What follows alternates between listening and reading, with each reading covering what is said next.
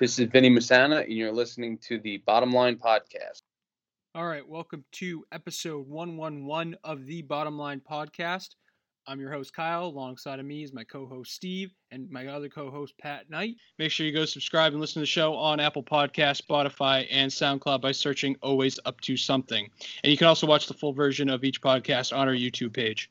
Next, give our sponsor Always Up to Something a follow on Instagram @_Always Up to Something _ and use promo code TBLPod on alwaysuptosomething.store for 10% off any purchase. Once again, that's TBLPod on alwaysuptosomething.store for 10% off any purchase. And finally, you can follow the podcast on Twitter and Instagram @bottomline_pod. And without further ado, we welcome back recurring guest, Vin Messana. How you doing, man? I'm doing well. I like how you added the recurring in there. Just right, like sir. Yep. After you're on once, it's recurring, right? So we could officially say that. Yep. Yeah. Well, welcome back, man. So how's quarantine life treating you? What before we get into the lack of sports, how's this everyday life for you? I mean, it's awful. I think everybody can agree, but I think I'm a little bit privileged being out in Southampton, so there's a little bit more freedom. I live, like a mile away from a beach, so I don't have much to complain about in that sense, but I mean, it has affected every other aspect of daily life. So it makes up for a little bit of it, but everything else has been uprooted, including, my business and my entire interest in sports, which I'm sure we'll get to. But, right. So it's not, it could be worse, but I would definitely have preferred life before this. Right. How do you kind of see it, generally speaking? Is it something that is kind of like, are you fearing kind of that how this is going, or do you have an optimistic outlook? Because frankly, everyone has their own reason and their own opinion, and to be honest with you, they're all fucking right. No one really knows. So like, if you're looking at it half empty, you're pretty much right. If you're looking at it half full, you're pretty much right. But what's your mindset on this? Well, I'm glad you asked that, honestly. I mean, my fiance is a nurse, and she's in school to be a nurse practitioner, so she's got more insight, I think, than the average person. And she's at a small hospital out here. It's called Stony Brook, Southampton.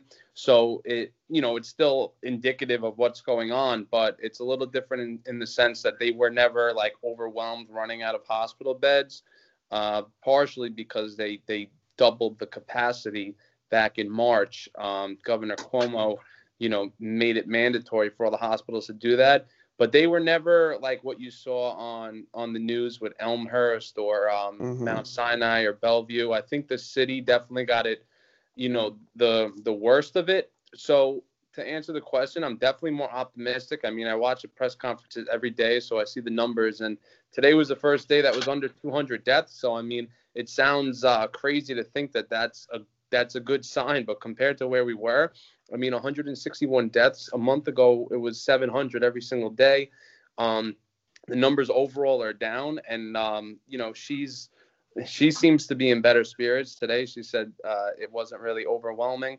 And also a lot of the stuff you're hearing now is kind of better news than what was a month ago, where it seemed like, oh, anybody can get it, or, people are dying at a crazy rate. It does seem like, even with the study with Major League Baseball yesterday, it said, less than 1% of the MLB employees got it. So I'm optimistic. I think that, and one other thing about it is she had mentioned early on during this that it would take about 8 weeks for it to run its course. And when you think about it, I think like around St. Patrick's Day was when it started to really infiltrate Long Island. So we're at about 8 weeks right now. So I think that was kind of accurate. That's interesting. Yeah, because I think you're right there. It's been 2 months since the NBA suspended, so it's about right. Yeah, it's right about it. Yeah, and we could and just to be realistic is that it still could come back, but I think that with all the social distancing stuff that they've implemented, as long as people aren't going to go full Florida and ignore it, I think we'll we're going to avoid disaster. Right. I mean, and my wedding is in September, so we're a little bit nervous, but they have give us the assurance that they think fingers crossed that they'll be back to doing weddings August 1st, which is interesting because really they don't really talk about that. I mean, you think about it, there's probably a million people that have weddings set for 2020, and anybody that was in the first half of the year has already had to reschedule. So we're kind of in that wait and see approach. But for us, I think it sounds like we'll be okay, but we don't know. Well, God bless, good health, especially Thank you. especially to your significant other, and listen, if you guys been together and you plan to get married, I'm sure you guys could wait a few more months if it does happen to get rescheduled. I hope that doesn't change too much for you guys. I hope we got you guys both feel the same way. We actually got a backup date already. They gave us August of 2021, but I really don't want it to come down to that. But it was nice that the place has been great. They told us, you don't have to pay for another date. If it comes down to it, it's yours. So it is a little reassuring to know that it wouldn't be a total disaster. And last opinion on the whole COVID situation. How do you think life's going to be different when they do kind of restrict or lift the restrictions that they've placed on us? Do you think that because personally, I don't think it's going to jump right back into normal, like once they do lift these restrictions. But what's your opinion on it? Do you think that people are going to probably maybe look at this as an eye-opening experience, and then when they're in a store, they're going to look around more and be like, shit, these people are really close to me, or like, let me make sure that if I cough or I sneeze or if I'm sick even, and I know I'm sick that day, that I make sure I wear a mask in public. But do you think that those things are going to happen, or what's your mindset on it?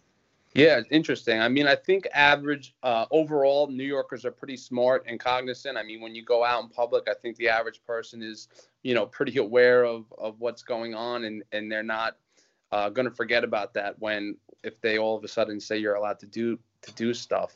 When it comes to activities that people like to do, I mean, that's definitely not going to go back to normal. From the indication I get is that most of the restaurants, bars are going to have a maximum capacity of, it could be as little as 25% in the beginning, maybe 50%, and gradually work its way up. And I don't know if it'll ever go back to, being stuffed like sardines in a place. So from that aspect, I think it's definitely going to change the way or everyday life went about. But I think other than that, I mean, everything could eventually or very soon get back to a semblance of order. I mean, people are not going to not go to grocery stores. They're not going to stay bunkered down. I think schools will go back in session. I think that'll be the next biggest thing that everyone wants to know. It's like, there's 1.5 million college kids in the Northeast alone. So like, what are they going to do in September? Are they going to come back? I mean, people want to go back to school, so I think they're going to force their hand because of tuition. And then college football season, people want to know about. So I'm really interested to see how that plays out. I think when push comes to shove, parents aren't going to pay $50,000 for, Penn State or whatever tuition if they're going to be sitting at home, online. So I think there's going to be a big push to get the kids back to campus. Yeah, and to your whole school point, I heard, and I know you just kind of hit on the college kids, but just to piggyback and go a little deeper with that, I heard a crazy stat the other day that blew my mind, and this is from the New York Times. New York Times. That 1 in 5 kids right now are going hungry in the United States, not outside the United States. That's here, okay? Like, don't think that this is in some foreign country that we don't speak their. No, this is here. So I was like, wow, that's insane. And they also said that prior to this COVID situation, it was 1 in 7, which to me is still high. Yeah, way too high. Like it should be 0. But anyway, we could have that conversation all day. But the reasoning and the main point of this article was that the reason it took that big jump when we got this is that they closed the schools, and a lot of these kids depend on the meals that they get from schooling, unfortunately, to get their nutrition for a day. So it's really insane how the college stuff, yes, because it's a high level and there's a lot of money involved. But these public schools for younger kids, I mean, think about the situation where someone now has their kids at home and they're not working, so they're home, but all of a sudden their job says, listen, we need you back on Monday. And now they have their kids at home and they're not going to school yet, you know? So, like, that's going to happen to millions and millions of households across America. And fucking, we got to figure out what's going to go on with that stuff. So, yeah, I think out here they have, they're allowing kids that need it. They have the kitchen open at the schools, from what I've heard. So, you know, bravo to whoever green lighted that, because you know, the last thing that should happen is kids become a victim, you know, from this. That's completely out of their hands. But yeah, it's a multi-layered problem. I mean, and New York is unique in the sense that, you know, you got the billionaires and the millionaires running businesses, but you also have a lot of people living under the poverty line. You have people, you know, six people living under a roof, or 6 families in a household. So that's really the reason why it has affected New York the way it does. Whereas, or I should say New York City, because you look at, you know, upstate New York, or, you know, Onondaga County, for example, like, you know, it's tiny, it's spread out. So they really haven't been affected, and they're going to open up on the 15th. So New York is just such a different animal, you know, and you know, all eyes are on it right now, it seems. And I definitely agree with the fact that they should be opening up the places that aren't affected as much, and putting more focus into these places that that definitely need it, because it just allows more time and resources and, I guess, people power to work on this stuff. But we could talk about it all day. We had you on here because you're a sports guy, we're a sports guy, and right now we have nothing. I loved the UFC. I don't know if you're a UFC fan, but the UFC fights the other day were amazing, absolutely amazing. They did a fantastic job. I honestly, like, again, we had spoken about it a lot leading up to it. They just did a great job at a time where people really needed something to look forward to. And I'll speak for myself, is that I couldn't wait for them to happen, and it went perfect. And the fights were insane. So that was really cool to see back. And it's also nice to hear that Dana White had been contacted by a lot of the major sports leagues to ask them how, or like, what'd you do to make this smoother, or this, that, and the third. And it seems like he's open to helping them as well. So for you, what's your, generally speaking, before we nitpick, what's your mind on the sports world, you know, the cancellations, and I guess anything, just generally speaking, regarding the fact that right now we have nothing? Well, I'll say I'm not a big UFC guy, but obviously you know, I was following along what was going on. You know, Dana White is brilliant, and he's also, you know, super ambitious. He's, you know, he's like that, got that Elon Musk in him, where he's gonna, you know, figure out a way to make things happen. I mean, the huge advantage that I have is in a sport like that, like, you know, there's only 2 guys involved, so it was a lot easier to make it happen. There wasn't 30 owners that had to get on board. So if there was any sport that could take advantage of having an ambitious commissioner or owner, it was definitely the UFC. And from what I heard, everybody loved the fight, so it went off without a wrinkle. As far as the other sports go, I mean, I'm definitely a baseball, football guy first and foremost. It seems like football, I mean, I always joke that, like, Goodell made a deal with the devil. Everything works out in his favor. I mean, you got 53 guys on every roster, and there's 30 teams, and somehow only 2 players tested positive. Nobody was affected significantly. Only 1 coach was affected by it, Sean Payton, and he is already back to full health. Their biggest rival, the XFL, went out of business because of it. The draft went on without a wrinkle, and 15 million people watched it. And if anything, this could end up being even a bigger boon for NFL's business if they're the only sport that's going on at that time, let's just say. So everything that they touch turns to gold.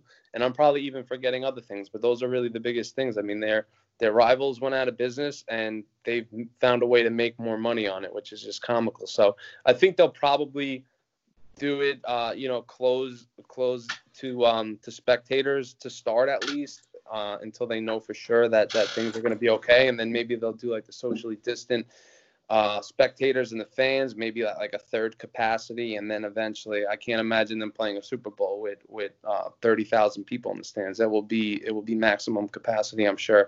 And then In baseball, I mean, they seem to be trending in the right direction from Baseball's what killing me, man. yeah, Let me right. tell you, they're Yeah. killing me. Like, bro? The dude is like fucking 50 feet away from you. Like, no one's ever standing next to each other. Like, I other know. than when someone's keeping them close on first, second, or third, like, no one's fucking near each other. Get the I guys know. out. And Come on. it seems like they're trending in the right direction. What I've heard is that they're pushing for like a June 10th spring training. Obviously, they have to give the guys an opportunity to get back to full strength, and then 4th of July opening day. I mean, that would be awesome. Like that would really invigorate, I think, the life into the sport, into America. There's just, you can say about the sport dying or it's catered to old people, but I mean, there's still a lot of so-called old people out there. I guess people between, I don't know, 25 and 75 that will, be counting down the days until opening day. So I know it's frustrating that it hasn't started, and really it's not a contact sport, and they could even implement things that make it even less invasive, like maybe not having pickoff attempts at first base, or no mound visits, or having the umpire behind the pitcher. Well, So help me out here, because you're a baseball guy, and I'm not even a big baseball fan. There's other sports that come close. I like football. I like the UFC. I like golf better than I like baseball, frankly. It just irks the shit out of me, because I feel like if you put me in a room with those guys and I was like, listen, why aren't we just having the essential players in the dugout, everyone else chilling? There should have been no reason why this got delayed. Everyone, obviously, you just need to spread shit out. You can't have the entire team waiting in the fucking locker room. Got to have some in one conference room, some in another, spread everyone out. I don't know the rules exactly, but I would let them say that. But it does not seem like such a far-fetched idea to have, was it the 10 or 9 guys on a baseball field, and maybe a sub or two in the dugout with 1 or 2 coaches. Like, there's not much needed. Like you said, no pickoffs, maybe no steals or minimal leading, whatever. My point is that it just seems like there could just be minor adjustments that could have been made in one meeting, like put me and you in the room with the rest of those guys. I guarantee that we could come up with a couple solutions, me and you aren't experts. Well, I get your frustration, but I think that like making like a high school season go on would definitely be easier.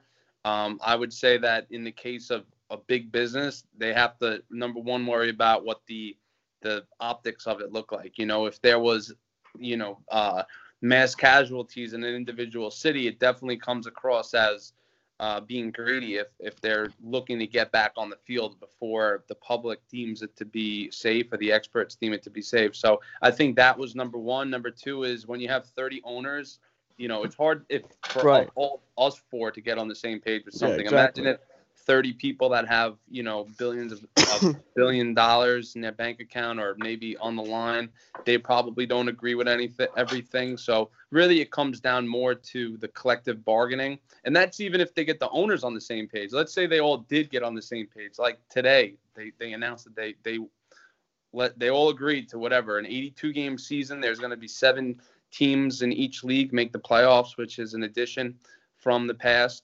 Now they need to get the players to agree to it, and there's no guarantee that they're going to agree to it, because they're probably going to have to take a pay cut, because there's not going to be paying customers. So that's really what happened. I think there's just too many people that need to be on the same page when it comes to such a massive decision. Yeah, I hear you. So are you excited or are you disappointed? What's your mindset going into the baseball season? I'm definitely excited. They'll never lose me as a fan. I know they always talk about the games are too long and whatever, like the steroid scandal, the cheating scandal with the Astros, losing fans. Like, they're not at risk of losing me as a fan. I'm always going to be excited. I think that starting the season when it's warm and on 4th of July, I mean, I would be doing jumping jacks when they announce that, just because even at baseline, I'm excited for opening day. And then you factor in that we haven't had it since October, and that, it would coincide with the most American holiday. I just think it would be great. And, the average person, I don't want them to push it. I don't want them to stop it. Really, that's what it comes down to. If they're going to push it and then it comes out that they're going to have to press pause and cancel the season and then put 2021 at risk. Like, it's not worth it. But Dr. Fauci and all these guys say, look, we're pretty confident about the direction that it's headed in. If you can sequester the players, they're not really at risk, and come up with some sort of plan. And then also that they're going to get proper testing, and it's not going to come at the expense of, people like you and I. If we were to get sick, then by all means start it up. So it's just a matter of when the right time is going to do it. And again, they're not in any they're not looking to have the whole season canceled. Like, too many people would be out of jobs. Baseball owners are greedy by nature, so the last thing they want to do is have the season canceled. Especially look at the hometown Mets over here. They're hurting for money, so they can't operate without revenue for a whole season. So what? I'm gonna set up a situation for you, and I think we spoke about this briefly a while ago when you were on here, but we could have a more revised conversation. So you're the commissioner of the MLB tomorrow, okay? Mm-hmm. And the NFL, the NBA, they do a great job of this. And if I said to you, the first thing that you need to do as commissioner of the MLB is your first main objective or worry is to build these stars up and try to build the characters of the individuals and of the players and promoting and doing like what the NFL does with their players or the NBA does with their players, with a very players first mindset kind of thing, at least to the public. How do you fix that for the MLB? Because they just do such a, it seems like they limit their players to so much, and especially their content on social media. But what are some things that would stick out to you, and how do you fix those problems? Because I feel like if they could start to do that, then, even if there wasn't baseball, you could do some more stuff that can entertain the fans, Yeah, they were so late to the party. I mean, the one thing that everybody can agree to is that they've been very draconian when it comes to sharing their content on social media. They felt the need to have a monopoly on it. Everything needed to filter through them, and they even went to the point of, banning certain individuals from posting their videos if it didn't have the MLB watermark. So, assuming we can't go back in time and change what they did, they can only go forward. What they need to do is allow it to be shared on social media. So that's number one. They need to let the average, 16-year-old kid that's perusing on Twitter all day be able to see it. And I think they have, finally figured that out. They have whoever, a college kid running their Snapchat account. So they've definitely opened their eyes to that. I think, so that was number one, is allowing the pull back the curtain of the game on social media. So that they've adjusted. Number two is, for whatever reason, the best players don't participate in the biggest competition, which is the World Baseball Classic, which they just announced today that they're actually already canceling the 2021 World Baseball Classic, wow, which I think is crazy because it's so early and it's not until March of next year. So they're not doing that until 2023, which is nuts.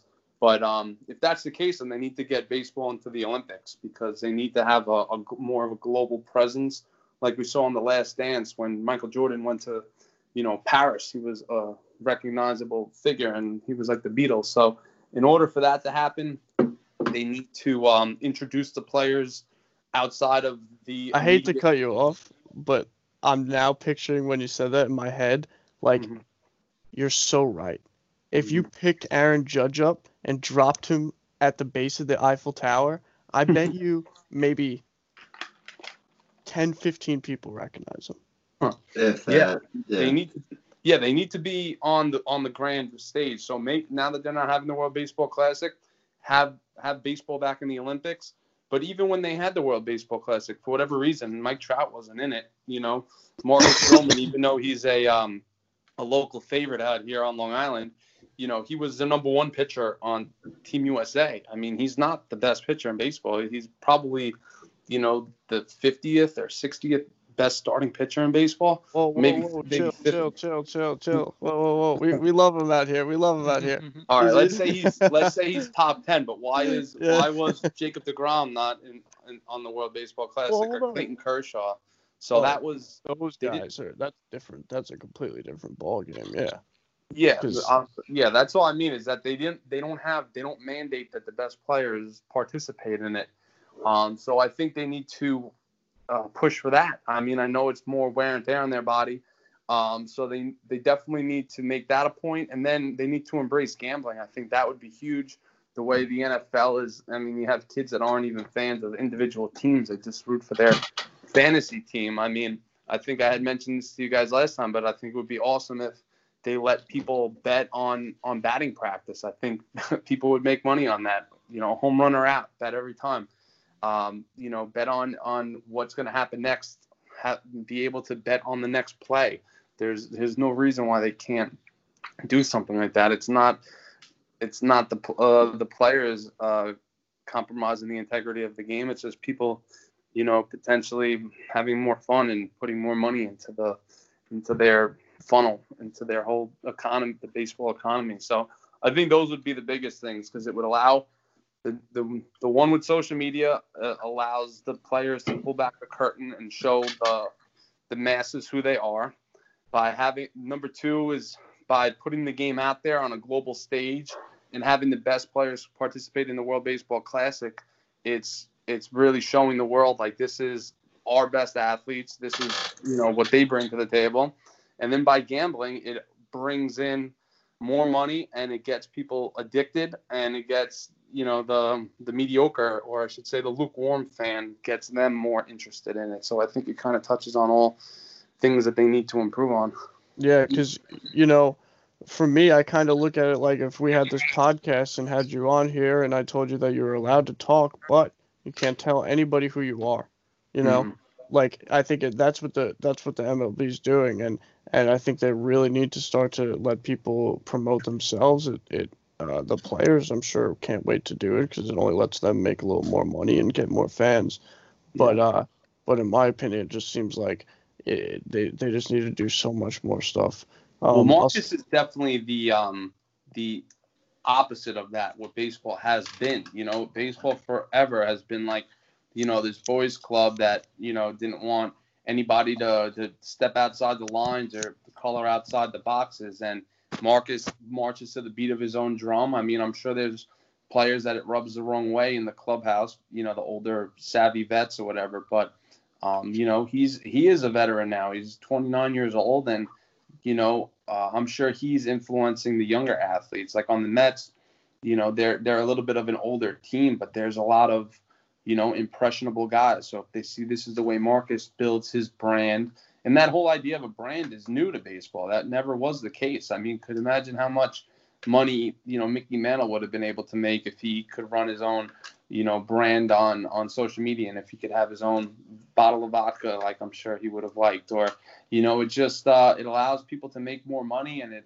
brings more interest to the average fans. And Marcus is brilliant in that respect. I'm pretty sure he got a degree in entrepreneurship from Duke, so he knows how to build up his own brand. You see, he tags HDMH and everything. For I'm sure the curmudgeon fans, they don't like to see it because he kind of separates himself from the team in that regard. But it's smart, because if baseball is taken away from him, he's going to be able to profit off of his likeness long after somebody tells him he's not allowed to play baseball anymore. But it's also just another thing that he could carry from team to team with him, and I'm sure that has a lot to do with it. But I'll flip it over to Kyle. I'm sure he's got some shit he wants to bounce off you. Yeah, you guys haven't been chiming in. What's the deal? I do actually. You just answered one of my questions about Stroman. So as you know, or if you don't know, Vin is a Steve, just like all of us. If you go back and listen to our first interview with him, we dive into all Mike stuff and all that. But he also did a podcast with Marcus Stroman's father, which is very cool, and everyone should go check that out. So yeah, I don't think we've talked since Marcus got traded to the Mets, but I just wanted to get your thoughts on what you think. If there is, a season, how do you think he'll pan out there? I was a little disappointed he get traded to the Red Sox, but it seems like they're going in an opposite direction right now. Yeah, they needed to actually cut some spending, I think. But yeah, it actually was funny because when I heard about that, I was on a cruise, and that was when I was going to propose that weekend. So my mentality was like I was trying to separate from, my business. I didn't really want to think about it at all. And I had, I actually gave one of my reporters the password to the website, which I never do because I was like, look, I'm not going to be able to edit stuff. Like, it's your job. And then sure enough, my phone blows up. I think I forget who texted me and was like, Stroman got traded to the Mets. And I was like, no way. Like, that would have been like content heaven for me. The biggest name player from here get traded to the local team during a pennant race. Like, it was huge news. And I think I was about to get a massage. We had like a thing booked, whatever. And I was like, I got to hold off on this. So I had to confirm that it was happening. And then I posted it up and on Instagram and Twitter and try to, talk to some baseball people and we'll get their opinion. But that was the day it happened. It was like July 29th of last year. And the Mets went on a huge run after that, which I don't think was a coincidence. I mean, they had one of the best top 4 starting pitchers in baseball at that point with DeGrom, Syndergaard, him and Wheeler and Matz. But yeah, I think Marcus is ready to return to the pitcher that he was. What was it in 2016 when 2016 when he was one of the best pitchers in the American League. The shame is that he's a free agent at the end of the year. He's definitely going to get a $100 million contract from what it seems. I mean, obviously the free agent market is not what it was, but it really only stifles the lower end guys. He's definitely a valuable commodity. He's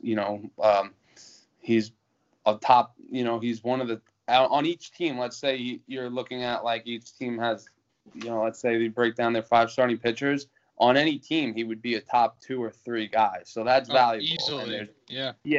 And those guys get paid. The ones that don't are, the league average guys, so to speak. So he's not a league average pitcher by any means. I just don't think that he's not the Mets ace. DeGrom is clearly the guy. If he went to a lot of other teams, I don't know if he's the ace. I mean, granted, he could go to, a team that is competing for the top overall pick, like let's say the Orioles. He's definitely going to be the ace, but he's not the ace on every team. So, there's going to be a huge market for him. I think some team will break the bank and give him whatever the going rate is for a number 2 pitcher, maybe $18 million a year. I would assume he's going to get at least a 5-year contract because he's 29, so that would pay him till he's 34. And I think he's motivated enough where that money isn't going to affect him. I think he already has made money, from his various endeavors. So this year hurts people like him because you only have so many bullets in the arm, and he's 29, and I'm sure he wanted to throw 200 innings this year and win 15 games or whatever their value. I don't know what the starting pitcher's value anymore because it used to be wins, but that's not the case anymore. So he's definitely a guy that was going to go out there and throw and take the ball 30 times and go six, probably average somewhere between 6 and 7 innings per outing.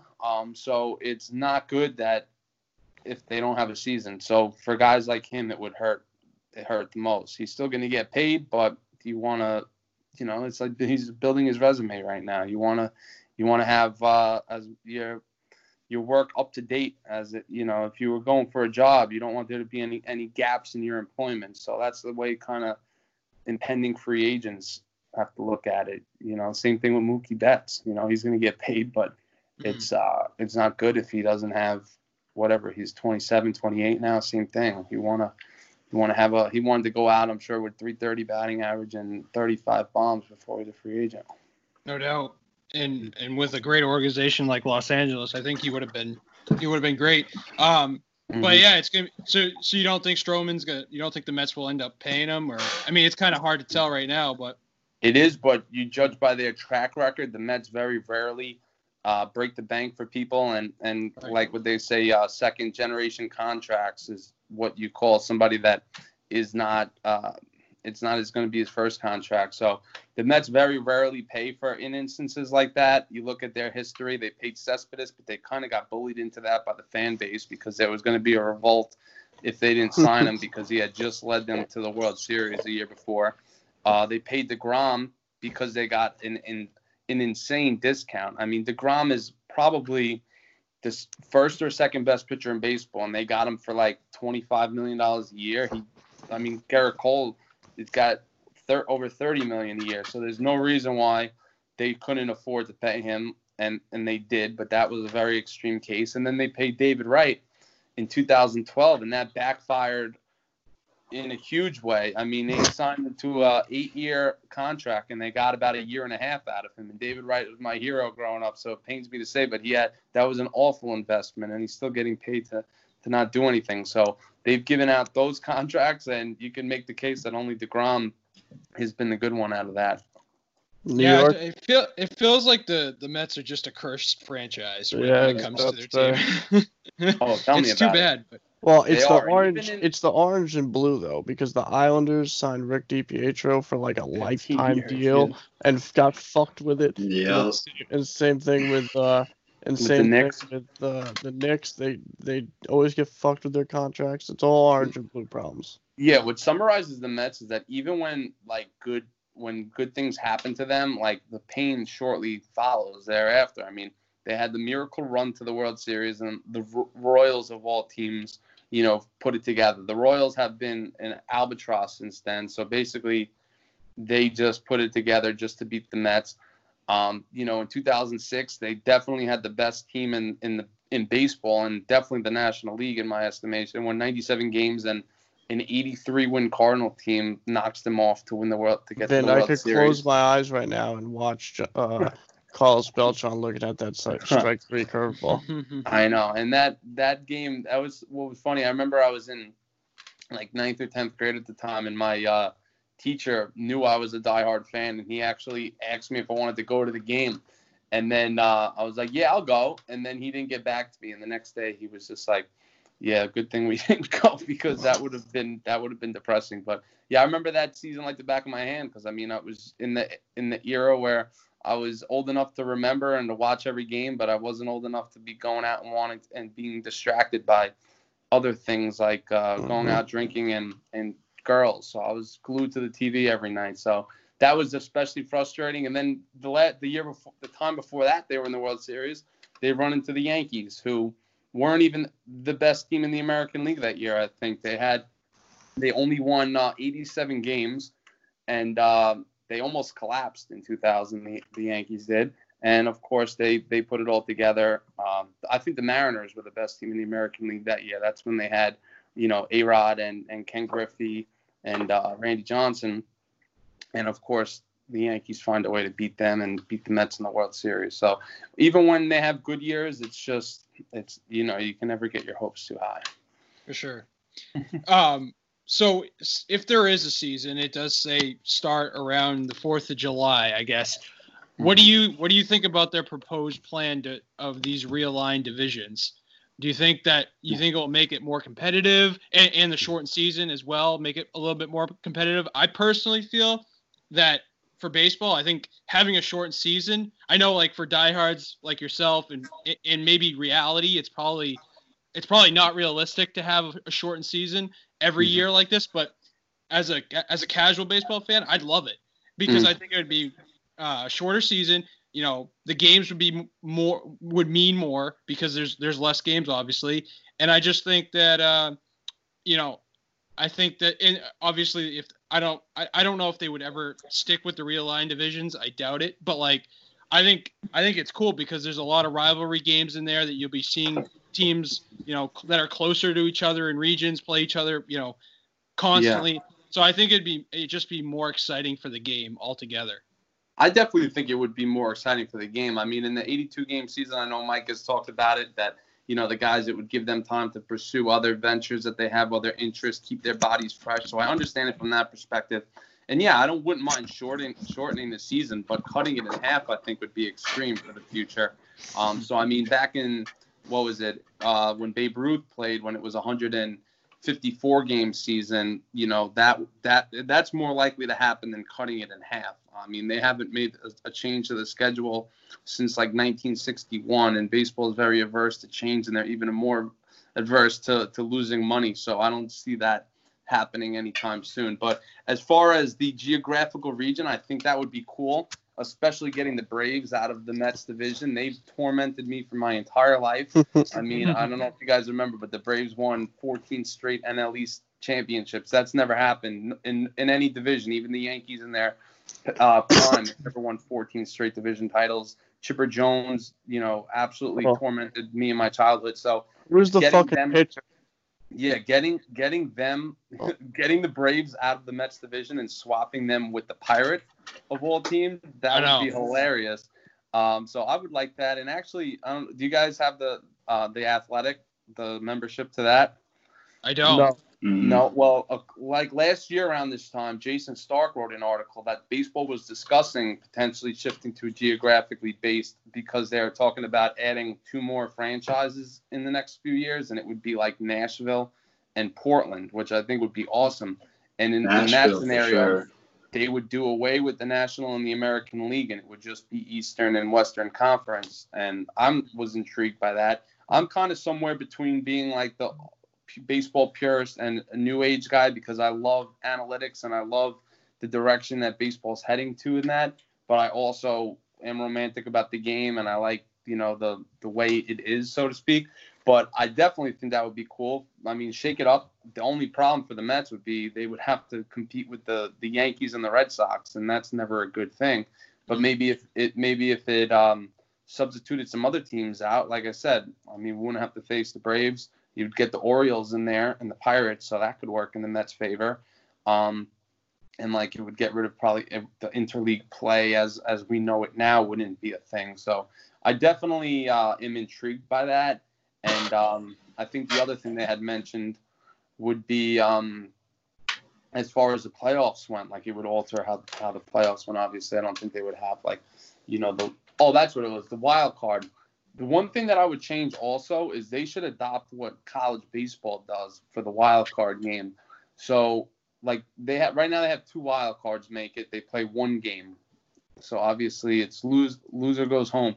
But in college baseball, what they do when it gets to like the championship weekend of the conference tournament, the lower seed has to beat the 1 seed twice, which I think is cool. So if the top team wins, it's over. If they lose, they get a second chance. I think that's fair. I mean, if you're whatever in baseball, if you're a 92-win team and the other team is an 86-win team, that's pretty substantial. Like, it's really not fair that 1 game ends it all. I get the excitement, but I mean, they could also sell more tickets by having an actual do or die game the next night. So that would be something I would be in favor of also. What about something that's aggregate, like 2 games with the score adding up? I don't know. That would. I works didn't think well about in soccer. That. They do that in soccer? Yeah. Oh yeah. The majority of the big time championship. Like points and stuff. No, I'm talking about how they'll play 2 game matches, and the score from both games will add up. So if it's 3-1 the first, and then it's a 1-1 game in the second, it'd be 4-2. Nah, I don't like that, because it would take the excitement out of winning a game. Then you got to look at the scoreboard and add it up, and especially if people are drinking, they're not gonna get. Who would want to go to the first game? Yeah, their brains are gonna be in a pretzel by having to add them up. So no, I think have the first game. If the number 1 seed wins it, I think they have the right to move on, because it's only the first step. You got to win. You have to go to an LDS after that, a League Championship Series, and a World Series. So it's what's your opinion on the All-Star game deciding who has home field advantage? They actually don't have that anymore. Oh, it's not? Okay, I wanted to make sure. Yeah, they had it from 2003 to 2016. No, I thought it was stupid. It always should. It either should rotate, which I think it does now, or whoever has the better record. Why not? I mean, why shouldn't there be some significance to a team being the better team like that? That's the most common sense thing to me. What do you think of right before the All-Star game? You leave time for 1 game, and then the best of each, conference would play each other, and the winner would determine it. I don't know. That's an outside the box theory, but my friend told me one time he brought that up, and like years ago. Yeah, I mean the question becomes like if they were to go back to the best record wins it is all right. So then what does the All-Star game mean? Why wouldn't why would anybody want to be in it? But I don't know. I mean, it's not a meaningful game, so making it meaningful is actually more. Do a podcast. Yeah. Right.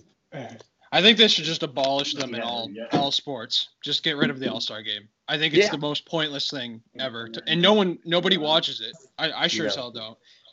But as for the playoff formats, I'm not a huge fan of NBA, NHL, or MLB because I think it's just way too long. I think the series, but I get why people are a fan of the series. I love football because you're in and you're out. You're one and done, do or die. That's just how I've always liked sports. But like, I understand why in basketball, hockey, and baseball you have to have those series games. But I would just definitely the best. There's no question. I mean, football. That's what every sport would probably like to have, but you can't sell people on having a 1-game series in 4 rounds. But the way football does it is just so cool because think about it, January is probably the most despised month when you think about it. Everybody has spent their money for Christmas, they've gained weight, and they're depressed and it's cold. And then all of a sudden 2 days out of the week we can forget about our problems and have fun, and next year there's going to be 3 wild card games. I mean, I'm excited for that. That's going to be sweet. Right, for sure. Mm-hmm.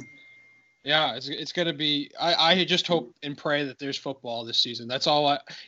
I'm okay if we don't have the rest of these sports, but if there's no football season, I don't know what I'm going to live for. Well, the UK just approved the Premier League, so that once they got the green light, Roger Goodell isn't going to take no for an answer. For me, it's just a matter of how much will the football season be affected? I don't see a scenario where they're not going to play. These guys are money hungry and they're really smart and they have, they align themselves with the right people. So, I mean, look at Trump put that video out yesterday to get the league started. I mean, you tell me that, Goodell's not going to rally behind that. I just think that worst case scenario, they play it with no spectators. And if anything, that would favor my Jets because they have to go to the West Coast 4 times this year. So, if you tell me that they don't need to play in Arrowhead with 60,000 lunatics screaming and in Seattle, I mean, this would be the year that it would actually benefit them.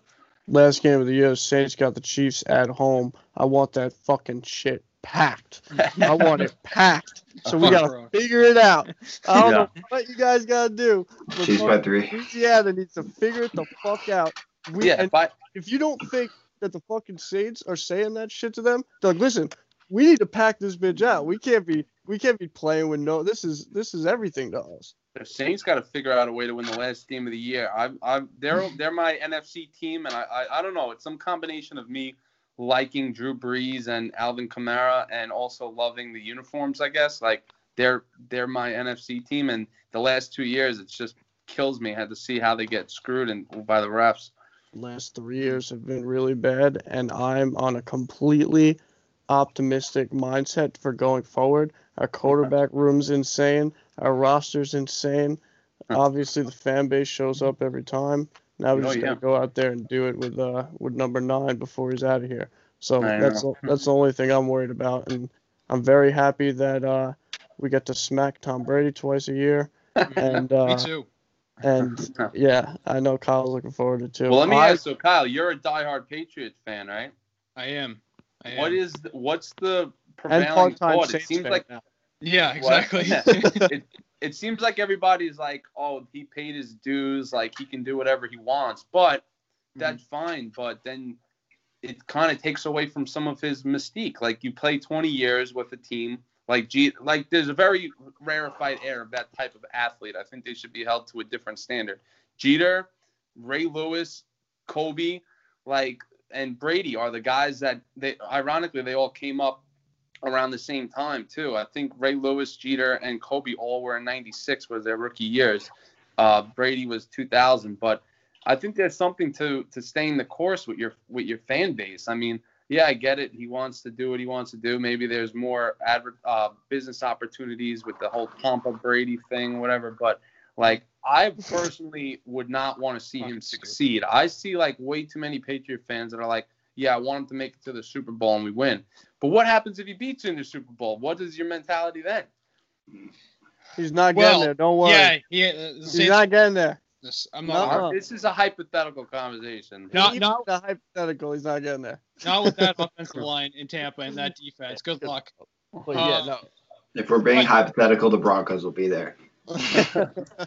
Yeah. We got to play them this year. Got some good young receivers on the Broncos. That's for sure. We'll see. Yeah, for sure. But yeah, going back to what's that? I'm pretty sure that Saints play Broncos too. Yeah. Broncos playing Carolina this year. I'm like, woo.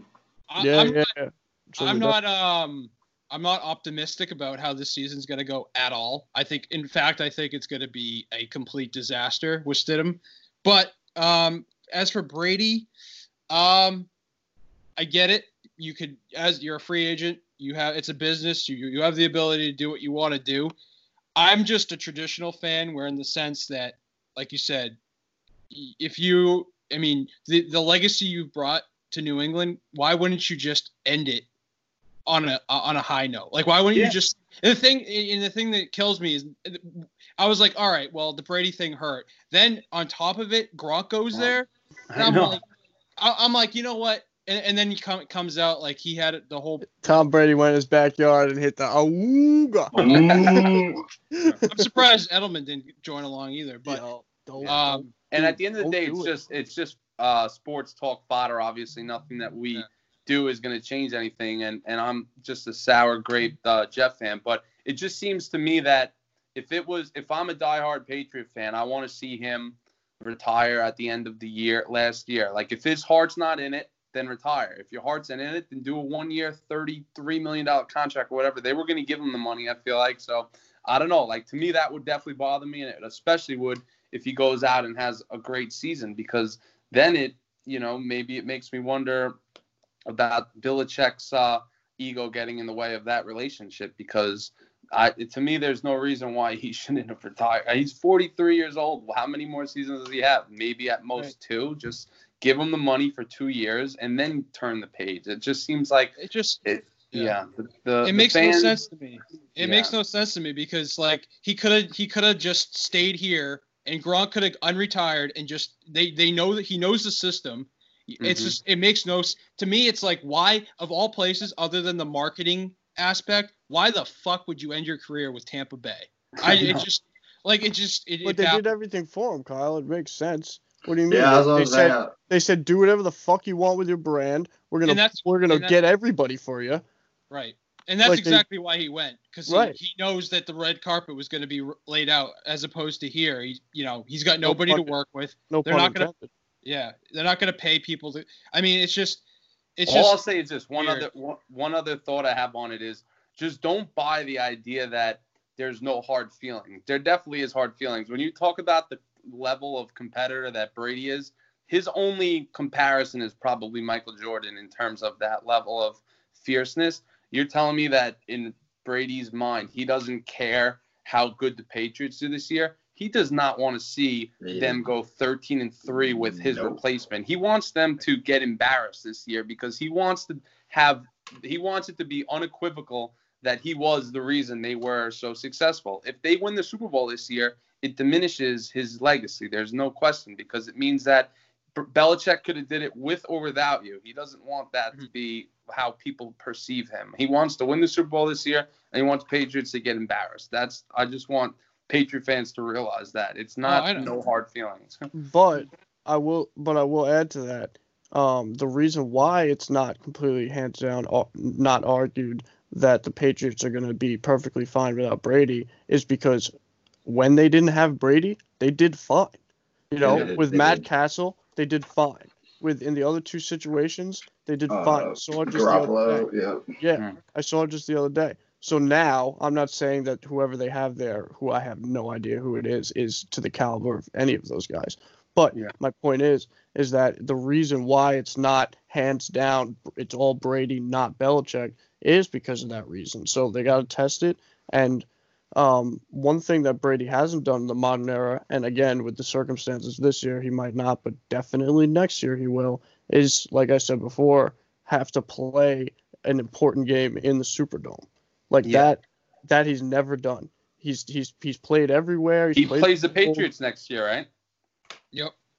Yeah, that'll be fun. Yeah, that'll be one of those games that people treat it like the Super Bowl. The build up for that week will be insane. I mean, it'll be like when Peyton Manning played the Seahawks. I think it was in like 2014 in the regular season. That was kind of built up as like a pre-Super Bowl matchup just because of how good of a season he was having.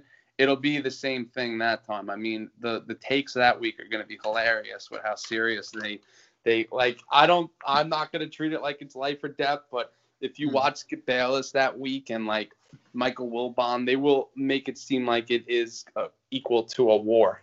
Oh, no doubt. Like LeBron back in Cleveland for the first time. That would be the only thing that would make it, that would trump it, is if he tweeted something that week. If LeBron had like a hot take about it, they would have a whole segment just on his tweet about the game. You guys don't think Jameis Winston going back and playing Tampa Bay for the first time in the first week of the season is going to be monumental? From the bench? I'm curious to see how he does. I mean, he definitely gets it, his fair share of shit. But I think under the right system, he definitely could be a winning quarterback. It's just, and he got his eyes fixed. I mean, I definitely think there's something to that. That's huge. If you can't see, I would imagine that affected how many interceptions he'd thrown. And you saw the stat, half of his interceptions were to linebackers, so I'm sure that had something to do with it. So I'm sure it also was a contingency when he signed with the Saints. So that he got that done. Kyle, you got anything else for him? No, I think that's it, man. I appreciate you coming on here and talking some sports. Always good to shoot the shit, even though there's not much sports going on right now. But like I said, let's just hope there's a football season so we can talk, and hopefully more. There's some more sports coming before then. There's always something to talk about, though. I mean, we could have we didn't even really talk about the Jordan documentary, which was just. I haven't watched it. That's why I haven't either. Yeah, you gotta watch it. Come on, boys. I've heard about it. But. I know. Well, I don't want to get too deep into it or ruin anything, but I mean, I think it's at the perfect time because there's nothing to talk about, and enough time has passed now where like the people that live through it are like, oh shit, I forgot about that, and the people that haven't seen it need to see it because I mean. Like I mentioned, Jordan and Brady have that same type A personality, and arguably they're the only guys that are at that level of competitiveness. I mean, and anybody that, in my opinion, that trashes Jordan, I just think it's comical. And I'll just say this briefly because I know we're running out of time. But number one, they don't realize that athletes evolve in general over time. So yes, if you put Babe Ruth against today's pitchers, he's going to strike out every time, but that doesn't diminish what kind of accomplishments he achieved in 1929. Right. He had to go up against the competition he had to go up against. It doesn't mean that it didn't occur. It's just that things change over time. It's the same thing in the NBA. Yeah, you can look at Bill Laimbeer and say, LeBron would have wiped the floor with him, but Laimbeer probably would have had access to the same supplements and the same weight training program if he was alive, if he was playing in 2020. So to me, that argument doesn't make sense.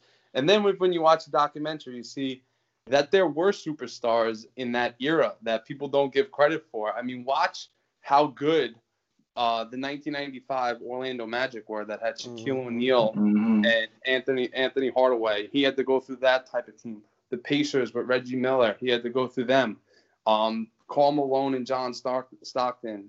Before that, Charles Barkley and the Suns. So it's all relative. It's, people will use the stats however they want to, use it in their advantage, but it just rubs me the wrong way when people just diminish someone's accomplishments. And 30 years from now, someone will come around that is the next LeBron, and there's going to be people that are your guys' age that are saying, this guy wouldn't compete against LeBron, and it's going to continue to happen over time. But I don't think that it should affect one legend's legacy because people are too young to understand it. Yeah, it's well put. Guys, we haven't had a sports episode in a while, and I'm happy that we finally dedicated one. And Vin was here because you're one of our biggest sports minds that comes on here, and it's always thank you. It's always interesting to chat with you. And My pleasure. I'm from Long Island too, so I get to talk to another New Yorker, which is lovely. Yeah, man, right up my alley. I appreciate you guys having me on. I love anytime you want to do it. I'm here to chop it up. Take a few minutes and plug your social media so people know where to follow you, and then give any message you want to get out there or whatever you want to say, bro. This is your stage. Yeah, I mean, the only thing I'll say is my company page, if you guys want to check it out, Access Baseball, AXCESS_baseball on Instagram. That's definitely our number one platform. And the website is AXCESSbaseball.com.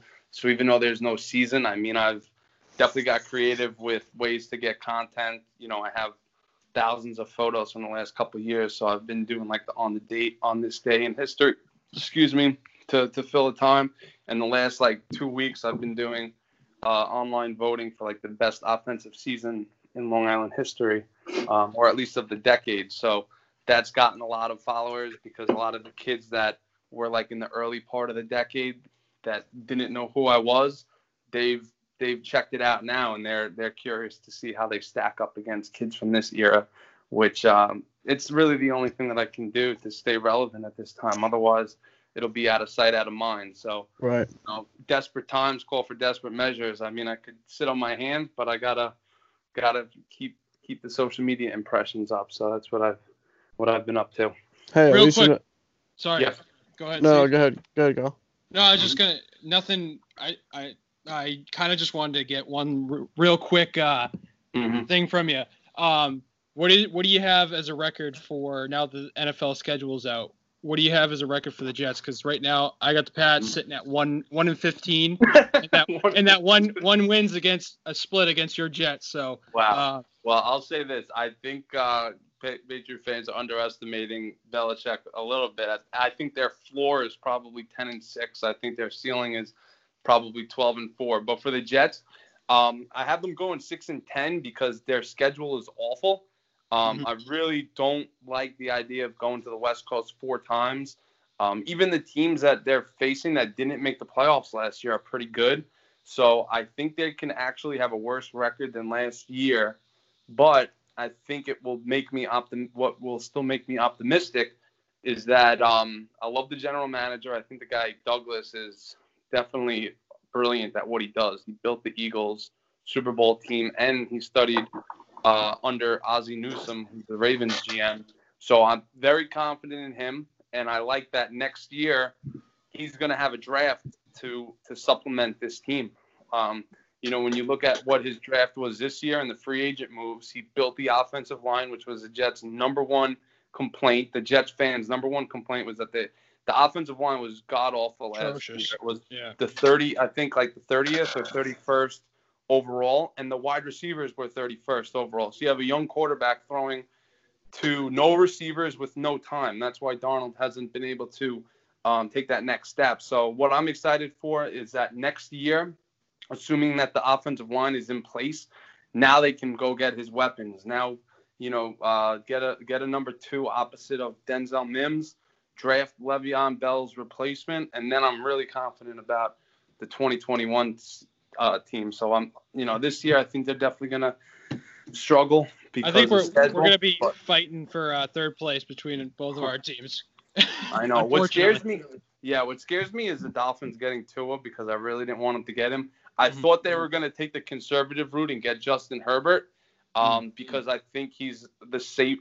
He's got a higher floor, but he's definitely got a lower ceiling. And then I would have been happy with that because I don't think he's a Super Bowl winning quarterback. Whereas Tua, I thought as a franchise like the Dolphins that always screw up, I thought they were going to be like, oh, we want to stay away from him, and then he would have thrived with the next team that picked. So I'm not happy that they have a potentially franchise quarterback for the first time since Dan Marino. And their defense is good. I mean, they have our number for sure. So I think they're going to be a lot better than people think. And obviously Buffalo looks like they're a legit playoff team. So they are. It's going to be a weird year. But thanks for coming on, man. I appreciate you taking the time, and you're always welcome on. Yes, sir. Nice chatting, guys. Y'all be good. Peace. Peace, boys. Hell nah, I ain't sleep today, but I'ma be okay. Miss my family on the east, but fuck it, I can't leave LA. Every meeting that I be in, trust me, I just lead the way. I fucked 3 times before 3 today. Piece of cake, never gave a fuck about what the teachers say. Cause either way, I'ma just do me, and she said me too, I say s'il vous plaît. Walking out the club with me and TMZ is out here, ain't no secret safe. Nah. If that's your girl, why she in my section? If that's your girl, why she doing role play, going both ways like an intersection? Stole it like an interception. But you could have her back, she asked a million questions. Yeah, like what's next, what's that, what's up? Yeah, I just wanna chill, drink, smoke, fuck. Yeah, cause goddamn that body there goes as fuck. Somehow you hot as hell but still cold as fuck. You know the deal, you know what's up. You ain't the only one. Yo, Stro, talk to me. Let's get it. Everything I see up in my head just comes to life. Got my day ones rolling around with me on every single flight. Yeah, that's right, that's my life. Spoil everyone that's with me. Made it rain in Vegas with the MVP, JD, no whiskey. And lately I've been stressing because I just miss my family. They see the smiles but never the pain and all the success they see. Allegedly, there's some stereotypes I don't like about my height. Trademark HDMH for life. Yeah, that's right, so I copyright. Prove them wrong, prove myself right. Cloudy day, smile so bright. 14 lifts, 7 days, fortnight. Yikes, I can't lie. I've been on a mission to make every single doubter eat their words up in their kitchen. Yeah, my vision is to get it while I'm living. I'll keep winning. Legendary comeback, ACL incision, yeah. I've been doing great, I guess I can't complain. I don't think about yesterday. Every move is calculated. This shit ain't no guessing game. Only time I'm second place is when I'm at my second place. Made 300 and double that, I guess you call that second base. How many come-ups till it's destiny? Yeah. How many come-ups till it's meant to be? Show my brother. I hear them talking, that don't get to me. That ain't shit to me. Same dude, different dream. This is me. This is me. Ain't nothing pretty but her face. Money hungry, nothing skinny but her waist. She come from money, but she spend it on her titties and her face. If you really wanna know, these women, man, they come and go. Cause 1 minute she's the one, the next you really never know. Cause she don't know a damn thing about love. She don't know a damn thing at all. Cause 1 minute she's the one, the next you really never know. You just never know. Girls these days, like what's next, what's that, what's up? I just wanna chill, drink, smoke, fuck. Yeah, cause goddamn that body there goes as fuck. Somehow you hot as hell but still cold as fuck. You know the deal, you know what's up. You ain't the only one. Girls these days, these days. You ready? These days. You ready? These days. You ready? Girls these days.